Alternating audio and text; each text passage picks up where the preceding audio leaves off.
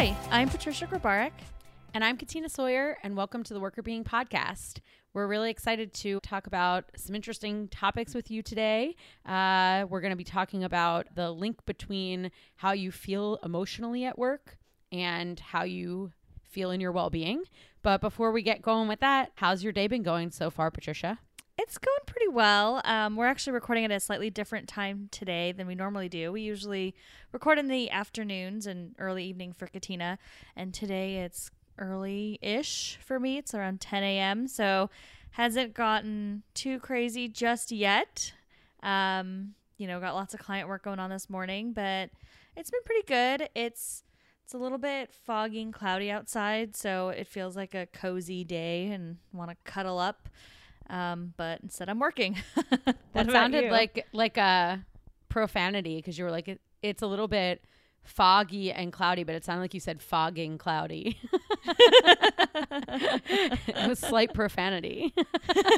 Yes, that's exactly what was going on here. Those stupid clouds make me angry. It's so early in the morning for you, and yet you're so hostile already. Don't have good control of my emotions over here. The reason that we're recording at a different time, just so everyone knows, is because we had like joint co-founder sleepless night, even though we were in separate places and we had different reasons for it. So we talked about sleep a while ago on the blog, but we did not do like a great job of sleeping ourselves 2 nights ago.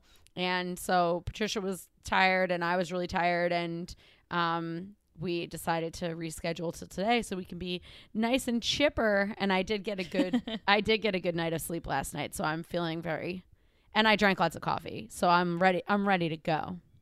Good. Yeah, I feel much better this morning too. Last night, I guess 2 nights ago, like you said, I don't know what it was. Like, I wasn't doing anything different. I didn't sit on my phone like we talked about in a previous episode, doing any work stuff. I just could not fall asleep. It was just one of those days where you have those like weird nights for some reason you just can't sleep. I think my mind was just racing and I tried to calm it down. I even did a little mini mindfulness exercise in bed, hoping to get my mind into sleep mode, and it didn't work. I just failed all over the place that night. It was very sad. Yeah. So sometimes we fail at things like this too. But it's a work in progress. It's a work in progress. Yes, we are a work in progress. I'm glad we're feeling more energetic today and all that stuff. It's good. And you've had an exciting day. I mean, your house sold. Yeah, our house sold.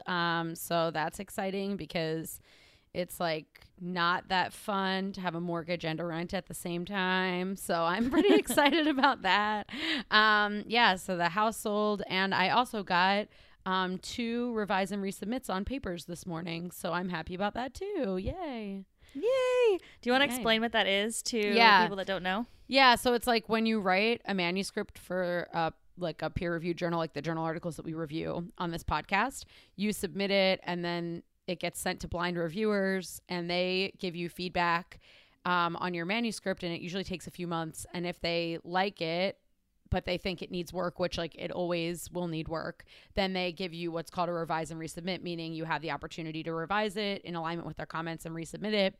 And sometimes, more times than not, papers get rejected. So getting a revise and resubmit is very exciting because it's the infrequent outcome as opposed to the frequent outcome in this process. So I got 2, and I was really excited for that. Congratulations. Thanks. It's a good day. We might be talking about those articles then. That would be fun. That would be really fun. Yeah, one of them's definitely very wellness focused. Actually, they're both kind of wellness focused. Surprising. So surprising that you would write papers that are wellness focused. I mean, no one knows that I have an interest in that at all. Oh, man. So why don't we start talking about the article then? Okay. What did you read for us today? So the article that I'm going to be talking about today is called Willing and Able to Fake Emotions, a closer examination of the link between emotional dissonance and employee well-being. And it's from the Journal of Applied Psychology, and it's published in 2010. And it's by Doug Pugh, Marcus Groth, and Thorsten Hennig Thorau. And so basically we're going to be talking about the way that you manage your emotions at work and what that has to do with your well-being. Oh, interesting. Okay. I mean, I think everyone experiences emotions in the workplace, so I think this is obviously a very relevant topic to pretty much everybody. What were the key takeaways, the main things that you would want to share with us? Yeah, so here's what I want everybody to know, and then we'll dive into the details. So basically, on a regular basis at work, people have to use emotions to communicate with other people, whether that be customers, coworkers, supervisors, etc. A lot of the interactions that we have with people at work have a lot at stake for our careers and for our personal identity, things of that nature. So they involve emotions, whether those are positive emotions or negative emotions. And if you feel emotions inside of you that you can't express to other people, so in this study, it was particularly with regard to customers. If you're dealing with customer and you're really not happy, but you have to act happy towards the customer, when you act differently than you feel, it makes you less satisfied with your job and it makes you exhausted, emotionally exhausted. So it's pretty much a bad thing to have to act in a way that you don't actually feel. And I'll talk about why that is in a little bit. But there are a couple of things that make that link even stronger, which is if you're a person who feels particularly strongly about being authentic at work to yourself, which based on the data in this study, a lot of the people in the study, the average was pretty high, felt strongly about being authentic at work. Or if you feel like you don't know good mechanisms for separating the emotions that you're feeling at work versus the emotions that you have to display at work. So basically, we're going to be talking through how you can feel better about your skills in doing that, and also the ways in which you can cope with this if being authentic at work is important to you as it is to many people. Okay, so that makes sense. So it sounds like you fake your emotions, you feel tired. I think everyone can relate to that idea. I mean, just think about if you have a client that's really angry, a customer that's really angry, you have to be nice to them. You're obviously feeling not so happy in that moment, but you have to fake it. And then you're going to feel really tired if you have a lot of these negative interactions where you're having to still be very positive. I mean, just generally, if it's a negative, you're going to have exhaustion anyways. But if you have to show an emotion that you don't feel, you're going to feel more tired. And then you're saying that if you are a person that really wants to be authentic, but then can't be, that's even worse. Yeah, I think that, we've talked about authenticity on the blog before, and it's actually problematic for people to feel like they can't be themselves at work, whether that's from, an identity perspective, like I just want people to know the real me, or if that's from an emotional perspective, like I'm feeling a certain way right now and I'd like to be able to express that. So authenticity generally to a lot of people is really important. So I think that that's kind of an interesting finding within this particular article is like, what do you do if you're a person who really likes to be authentic with other people at work or at home? And how do you manage that when your workplace is basically asking you to show emotions that you don't really feel? So I think that that's kind of the crux of it, is like, how do you manage those two competing forces? You want to be good at your job, but you also want to be yourself. Do they have any tips in this article as to how to deal with that? Or Yeah. So basically, what happens from a psychological perspective, when you're acting in a way that is not aligned with how you feel, is that you experience what they call emotional dissonance, which basically just means that how you feel and how you act are not aligned. But this can cause cognitive dissonance, which is like if you like journey with me into your brain, a journey into the brain, but like the Magic School Bus or something. But yeah, so hop on, come with Miss Frizzle. But yeah, so if you go into your brain and think about what's happening, basically everybody, some people more strongly than other people, but everybody has a sort of sense of who they are as a person, what's important to them, what they value, etc. And I'm sure that we've all been in situations where you feel that that's threatened. Like you hold a value very strongly and there are people around you that are behaving in a way that's not in alignment with that value, and you feel some pressure to conform to that. or you're talking with somebody and they're expressing themselves in a way that makes you feel uncomfortable because it's not the way that you would choose to express yourself. All of those situations create some kind of a dissonance for you so that you feel like what I want to do and what's happening around me or what I am doing as a person is not in alignment with what I really want to be doing. And that can actually be really distressing. So sort of the underlying root reason that this is important to people is because people don't like that feeling of acting differently than how they feel. It creates like a threat to yourself. Like if I'm behaving in this way, but I don't believe that I'm that kind of person, then what information does that tell me about myself? So it can be distressing because you feel like, wow, who am I really if I'm acting this way, but I know that that's not really what I believe in or how I feel. So underlyingly, this like cognitive dissonance is super distressing.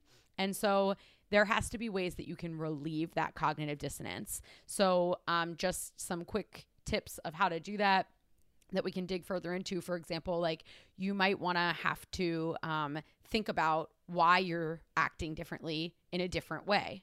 So change your underlying reason for acting differently. Or you might need to blow off some steam after doing that and reconnect with the parts of yourself that you really do value and try to rationalize why you acted that way. Or you might just change the way that, you might change your value or change who you are to align with the way that you're behaving. So there are different ways that people cope with that, but basically you have to make up for that discrepancy somehow. So let's back up. Let's back up the bus a little bit because I think we need some examples because I think this concept is very big and really important. And I think that I think we need to think about how we can talk about some examples to make it really resonate because I think it's something that we can easily get lost in. Yeah. The bus can get lost in the brain and we're not sure what's going on.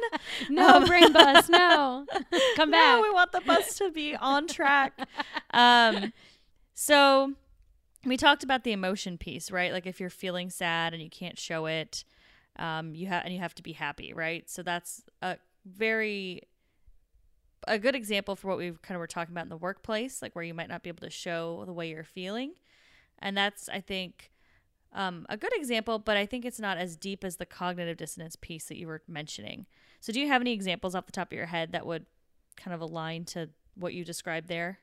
Yeah. So let's say I'm a person who really values relationships and I feel very strongly about like being a good friend to other people and being kind to other people.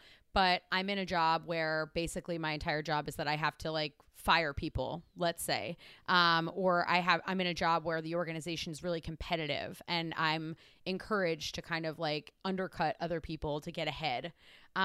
In that kind of an environment, it would be really difficult for me to make sense of why I would behave in a competitive way or not build good relationships with people when in my life I might be really focused on building those positive collaborative relationships. So I may go along with that in the organization and say, well, if I don't behave that way, then I won't be able to, for example, have the opportunity to get to the top of the organization and try to change the culture from the top down, let's say. So maybe that's the way you rationalize it to yourself. I can play this game and create bigger change if I put that off to the side, but my ultimate goal down the line is to try to change the culture as a leader.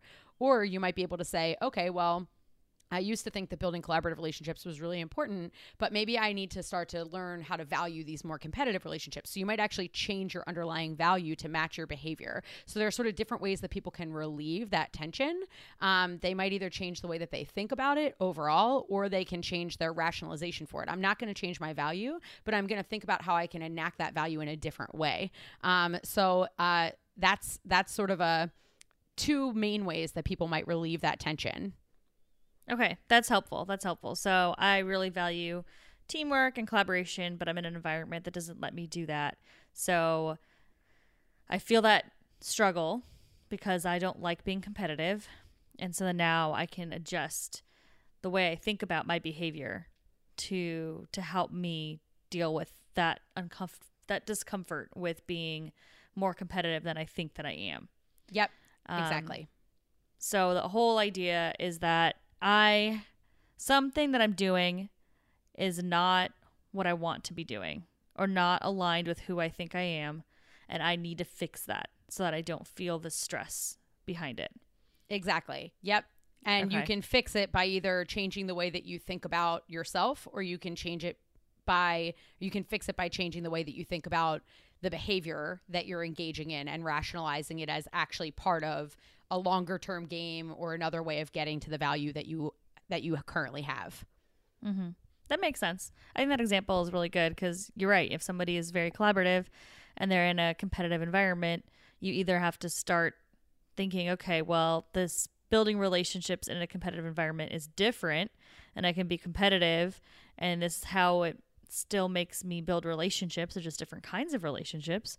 Or I'm going to fix this eventually. I'm going to work my way up to the top, and I'm going to make sure that we can be a little bit friendlier, nicer, kinder, and more collaborative as an organization. So I Absolutely. think those are Yep. two good examples. And then, I mean, the third one is you get out of that situation. Yes. Yeah. So you can also remove yourself from the situation and find a different role or a different company that better aligns with your values. So that's certainly one option to go with, or better aligns with asking you to behave in ways that you feel is actually aligned with your own personal feelings.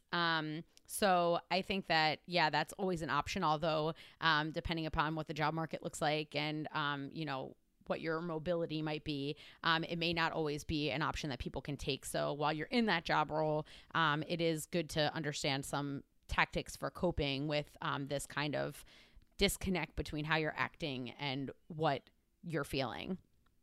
Yeah, I think that makes a lot of sense. It's not always something you do immediately. It may not be something you can do at all, so you have to adjust accordingly. But if you have the opportunity to leave and get yourself an environment that's more aligned with your values and so you can be more authentic, that's something to consider as well. Yeah, absolutely. And I think it's also important to think about, the extent to which, if you're feeling really tired on a regular basis, you're not happy with your job, particularly if you interact with customers a lot. Although you can have these same clashes with coworkers, supervisors, etc., the biggest area in which people are asked by companies to sort of act differently than maybe they're feeling is usually with regard to customer service. And you can think about customers really broadly. Like if you're a teacher, your students can cause that same kind of disconnect. If you are working in a retail job, that's a direct customer, but Patricia, like you're a consultant, clients are your customer. So you can think about the idea of a customer pretty broadly. Anybody that you interact with who's sort of external to your organization could count as a customer. I was going to say even external to your team. So if you're in HR, the rest of the employee population could be your customer. Yep. Or leadership or whoever. Absolutely. Yeah. So just thinking about, when you're serving other people in the organization, there's some sort of rules for how you're supposed to act. Like, some companies will be like, oh, the customer's always right. Or, this is a script that you need to follow when you're talking to customers. All of those kinds of things sort of create a situation in which, employees might feel kind of constrained for how they can react to situations. So yeah, I think that although this is more likely to happen when you're dealing with customers, if you think about customers pretty broadly, it relates to most jobs. Most people have somebody that they're serving within the job that the company would probably have something to say about how they treat that person. Mm-hmm. Yeah, I think that makes a lot of sense. So in terms of this study, with what you were talking about with the emotional dissonance or the, not being able to show your feelings, let's kind of dive into the results a little bit more because I just want to know a little more as to what they found, how that links to emotional exhaustion and what we can do about that. Yeah. So basically what they found is during the period of time in which you feel really strongly that you're acting in a way that doesn't align with your values. So kind of the period of time where you're starting to realize like, oh no, I need to do something to fix this, but you haven't fixed it yet. That feeling of having that not fixed creates a lot of tiredness and it makes you not like your job as much. So if you think about like the mental energy that you have to use to sort of continue to like suppress your feelings and act in a different way, it makes you really, really tired. And in some instances, there are some people who think of their job as almost like separate from their lives, a smaller number of people than people who don't think of it that way. But there are some people who find it more natural than others to sort of say, okay, this is my work persona and this is my life persona. And I can sort of more easily switch between the two. But for some people, they feel like they have a really strong need to be consistent across work and life. And they don't want to have to make that switch. And that's more people than people who feel that really strong separation in personas. So particularly for people who feel really linked to who they are at a deep level and want to live that out at work, it makes them extra tired and extra dissatisfied with their job when they're feeling that discrepancy. So it's particularly important, like if you're a person listening that feels like you really want to be authentic at work, show your true self, which is going to be most people listening, then it's really important to think about ways in which you can create that alignment between what you're doing and how you're behaving. And there are some things that companies can do to make that easier for you, but there are also some things that you can do to make it easier. So basically what they found is that if you feel more equipped to display those emotions in a way that is effective. So if I don't feel equipped to really understand what it is that the company even wants from me, and I'm sort of like asked to react, but I also like don't have a lot of, it's more of an ambiguous thing for me to think about, like, okay, I can't react the way that I want to, but I also don't know how to formulate a really good response to this because it's not natural for me. That makes the situation even more stressful. So one thing that you can do in this situation is get clarity on like exactly how does the organization want me to respond, and also sharing tips with other people that you're working with. So like, how do you deal with this discrepancy between how you're feeling and how you're acting, to get tips between from other people about things that they say to customers when this pops up, how they deal with it, and also creating some of that like camaraderie with your colleagues to share those experiences can help to decrease that burden and make it more comfortable for you. So you're not stressed about having to fake your emotion, but also on top of it, having to come up with some inauthentic response on the spot. That makes sense, because if you're with your coworkers, if you're working with other people that are also feeling this kind of force that makes them be a little bit inauthentic sometimes, then you feel like you have a team behind you, right? Like you're not alone. You're not the only person that feels like, oh, I don't feel this way, but I have to show it, and therefore I have this stress. If everybody else is doing that, then you kind of feel like, okay, well, as a team, we know this is a goal, this is a project, this is something that we have to do. We have to show this emotion in this situation, but we all have to do it so we can kind of support each other, help each other deal with that. And then it's not like I'm the only person that has a disconnect. Everybody else has a disconnect, and that's part of what we're doing. And we understand that at a deeper level versus just coping with that feelings of dissonance that we've talked about already internally just on your own. Yeah. And that's part of that, like fixing it piece that we were talking about before, like helping yourself to reframe it. So knowing that you're not alone in feeling that dissonance, reframing it as like, this is what it is to be part of this team or part of this organization. And I might value my coworkers. So maybe one way to reframe it is, well, I'm not acting exactly the way that I want towards my customers, but I have positive relationships with my coworkers that allow me to be a little bit more authentic or to share that part of that like group identity. And so I'm willing to sacrifice being not as in tune with my feelings when I'm working with customers, because I do feel like I can have some of that authenticity in other areas of my work, or it allows me to be a part of a team that I value. So that's like part of that can be part of that reframing process. Mm-hmm. So you're basically thinking, okay, well, I can be authentic here. Maybe after this horrible interaction with a customer where I had to be inauthentic, I can go to my coworker and talk to them about it and tell them what happened and be authentic in that moment and share what my authentic feelings and experience was in that moment that I couldn't share with the customer. And then it also sounds like there's a piece around kind of broader goals. Like if you value your team, you value your coworkers, and you don't want to hurt anybody else's progress, or if you really care about where the progress is going with your team, then you want to do well so that you can meet those goals, so that the whole team can achieve what they're trying to achieve. So you're kind of giving an explanation for your behavior. Your behavior is the way it is because you want to meet your team's goals and it matters to you because of the relationships that you have in your team. Yeah. So learning and connecting with coworkers, better ways to deal with it is one way to help yourself like reframe. And as you're saying, the other way is to say, okay, well, what is it that I'm actually trying to achieve here? So for example, if you work in the cable industry and you're dealing all day long with customers calling you saying that, you know, their cable's not working, their internet's not working, or whatever the case may be, that can be really frustrating for you to deal with on the phone. And you may not be able to cut down on the fact that customers might call you angry and upset. And you may have to, for some periods of time, fake that. But if you can think about like, well, what are the broader implications of what we're doing? So like, what does having access to the internet do for people's lives, and how does it connect people to one another? And what are some things that customers can share about what that means to them? So while you're dealing with the angry customer, you can be thinking about, well, my response to that customer being friendly and nice helps our company to achieve the goal of doing something broader. So you can also reframe why you're doing it to align with your values, as opposed to like, hey, this person's making me mad, and so what I'd like to do is react in a mad way back. But instead saying, well, that might feel better in the moment, but what's really aligned with my values is making sure that our customer is happy, because that allows my organization to reach a goal that I believe in. So you can also reframe the way that you think about it so that your behaviors no longer feel inauthentic. They actually are aligned with a broader value. It's just not the minute to minute sort of reactive kind of emotions that would feel good if you were only thinking about authenticity in that way and not in a broader way.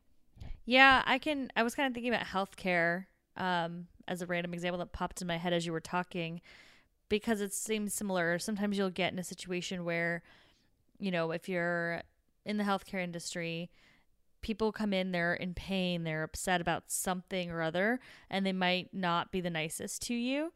But obviously what you're doing is important, right? You're trying to take care of somebody's health. You're trying to help them feel better, or their friend feel better, or whoever that you're seeing or having to help out. You know, the same with like claims, like, right? Like if you're in claims for insurance with healthcare, people are frustrated. They're having to pay a lot of money when they're obviously, what service they got is very important, and they probably needed it for, you know, whatever issue that they're trying to resolve. And so they might get frustrated with certain things that are going on with the insurance companies, or, you know, all those types of, every business around healthcare. I think there's some level of frustration that people are going to have because of, you know, maybe not getting service as fast as they want, or just from being in pain, or having to pay when, you know, it's a life or death thing. Like there's so many things that come into it.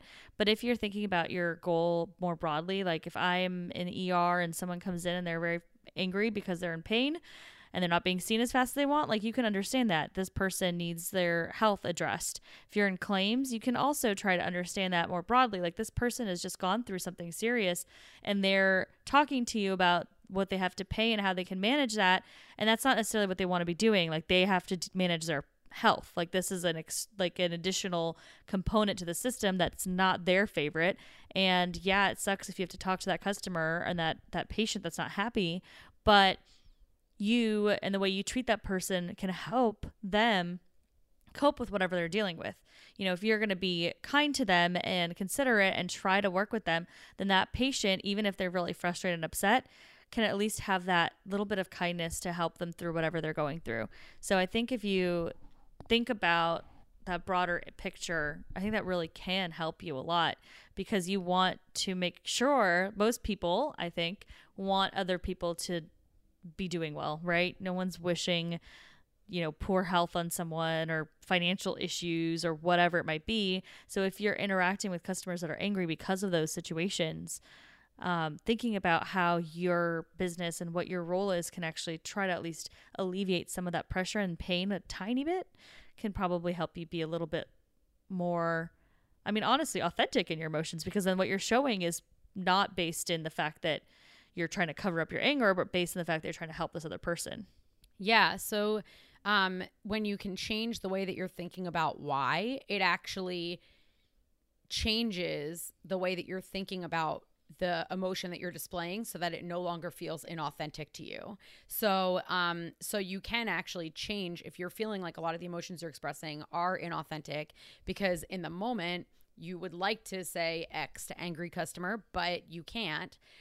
Exactly what you're saying, thinking about like in healthcare is a great example, or, you know, whatever your industry might be, like, well, why is it that displaying the emotion in this way is actually useful to a value that I do hold, whether that's caring for others, or whether that's, you know, contributing to other people's financial wellness or whatever the case may be, that you can think about it that way. And then if you can make that switch in your mind, you actually eliminate the dissonance and you no longer have the negative job satisfaction effects or the exhaustion effects. So the goal is kind of to do that, instead of coming up with, you know, instead of coping with the dissonance, the goal is to actually get rid of it. Yeah. So it sounds like this is really important for employees to do, but also for organizations, managers, leaders to think about, because exhaustion obviously impacts performance on the job. Besides just impacting the employee's personal well-being, but also that job satisfaction piece. You know, if people are happy in their jobs, if they're feeling satisfied in their work, they're also going to be performing better overall. They're going to be more dedicated and more focused, and they're going to be putting in more effort. So as a company, you should really think about the interactions that your employees have with the different customers, clients, whoever it might be, and how you can help them see the purpose of that interaction and why their emotional display matters and why it needs to be a certain way. And I think if you can keep bringing that message to your employees, and helping them understand why you're asking what you're asking of them, you can really make an impact to make them feel less inauthentic, more authentic, and definitely feeling kind of more happy and in tune with what they're presenting. Yeah. Like, what's the bigger story? How can you like really motivate people to change their attitudes and not just the way that they're displaying their emotions? So instead of just like, you know, hey, calling people out for, you know, you didn't display your emotions the right way, even having conversations about, well, how are you actually feeling? And what are some of the things that you're doing to manage your emotions when you feel that way? Well, here's how I do it. This is what I think about. This is the bigger story of what we're doing to help remind people of what's important. And I think if managers can do that, it will facilitate so employees don't just have to come up with it on their own. I mean, sure, if you're listening to the Worker Beeing podcast, you might get some of these tips, but on a different level, you know, you're not always going to be able to count on the fact that every individual employee is just going to be able to do this for themselves without that knowledge. So any way that you can facilitate it is good. Agreed. And I think policies from a company perspective too, you know, you can do something about this in onboarding.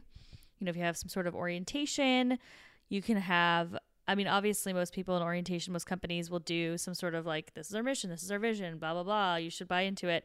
But you could also actually explain certain examples as to why the way you interact with these customers matters. You can do some sort of simple little trainings or refreshers or communication, maybe even have a customer share their story.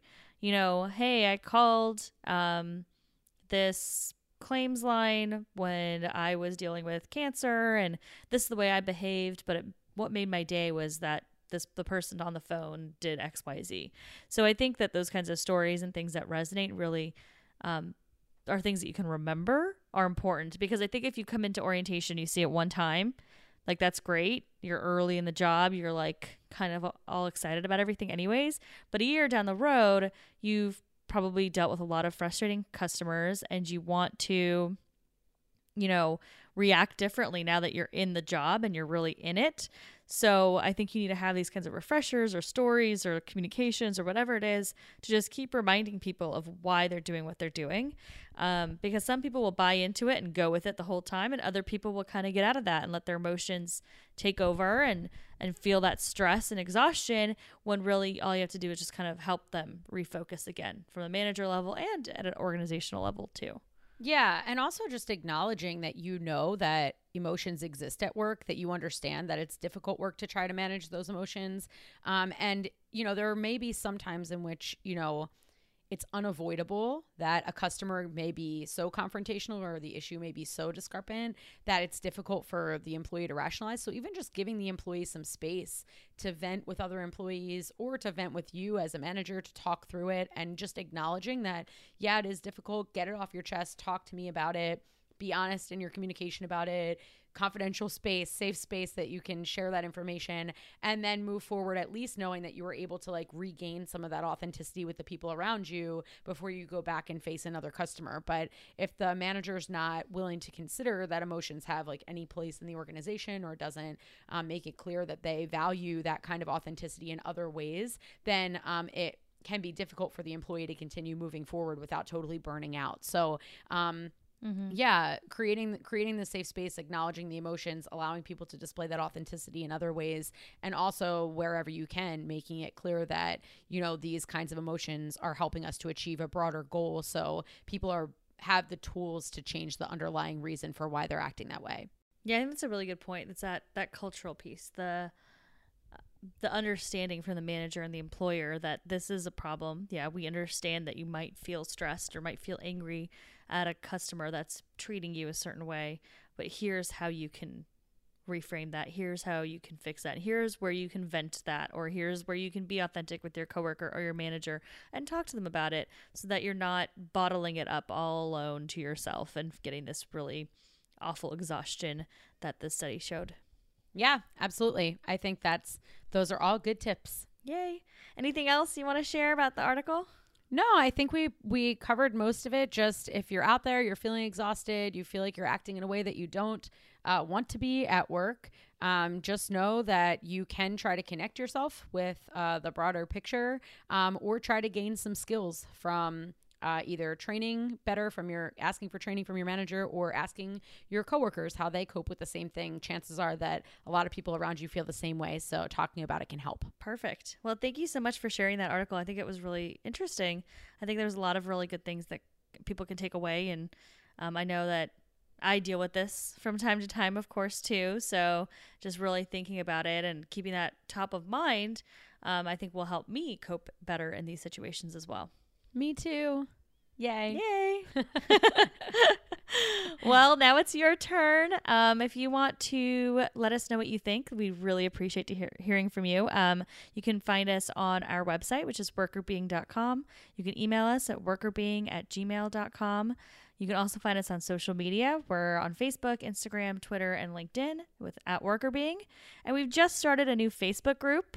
So you can find it through our Worker Being page, where you can come in, you can ask questions, and we can respond to you. And, you know, anybody else in the group can have a conversation with you as well. So I think it's a really great place to share your tips and tricks and ask questions. So please join us there. And we look forward to sharing a new article next week. Thank you, everyone. Bye. The Worker Being podcast is hosted by us, Patricia Grabarek and Katina Sawyer, and produced by Allie Johnson.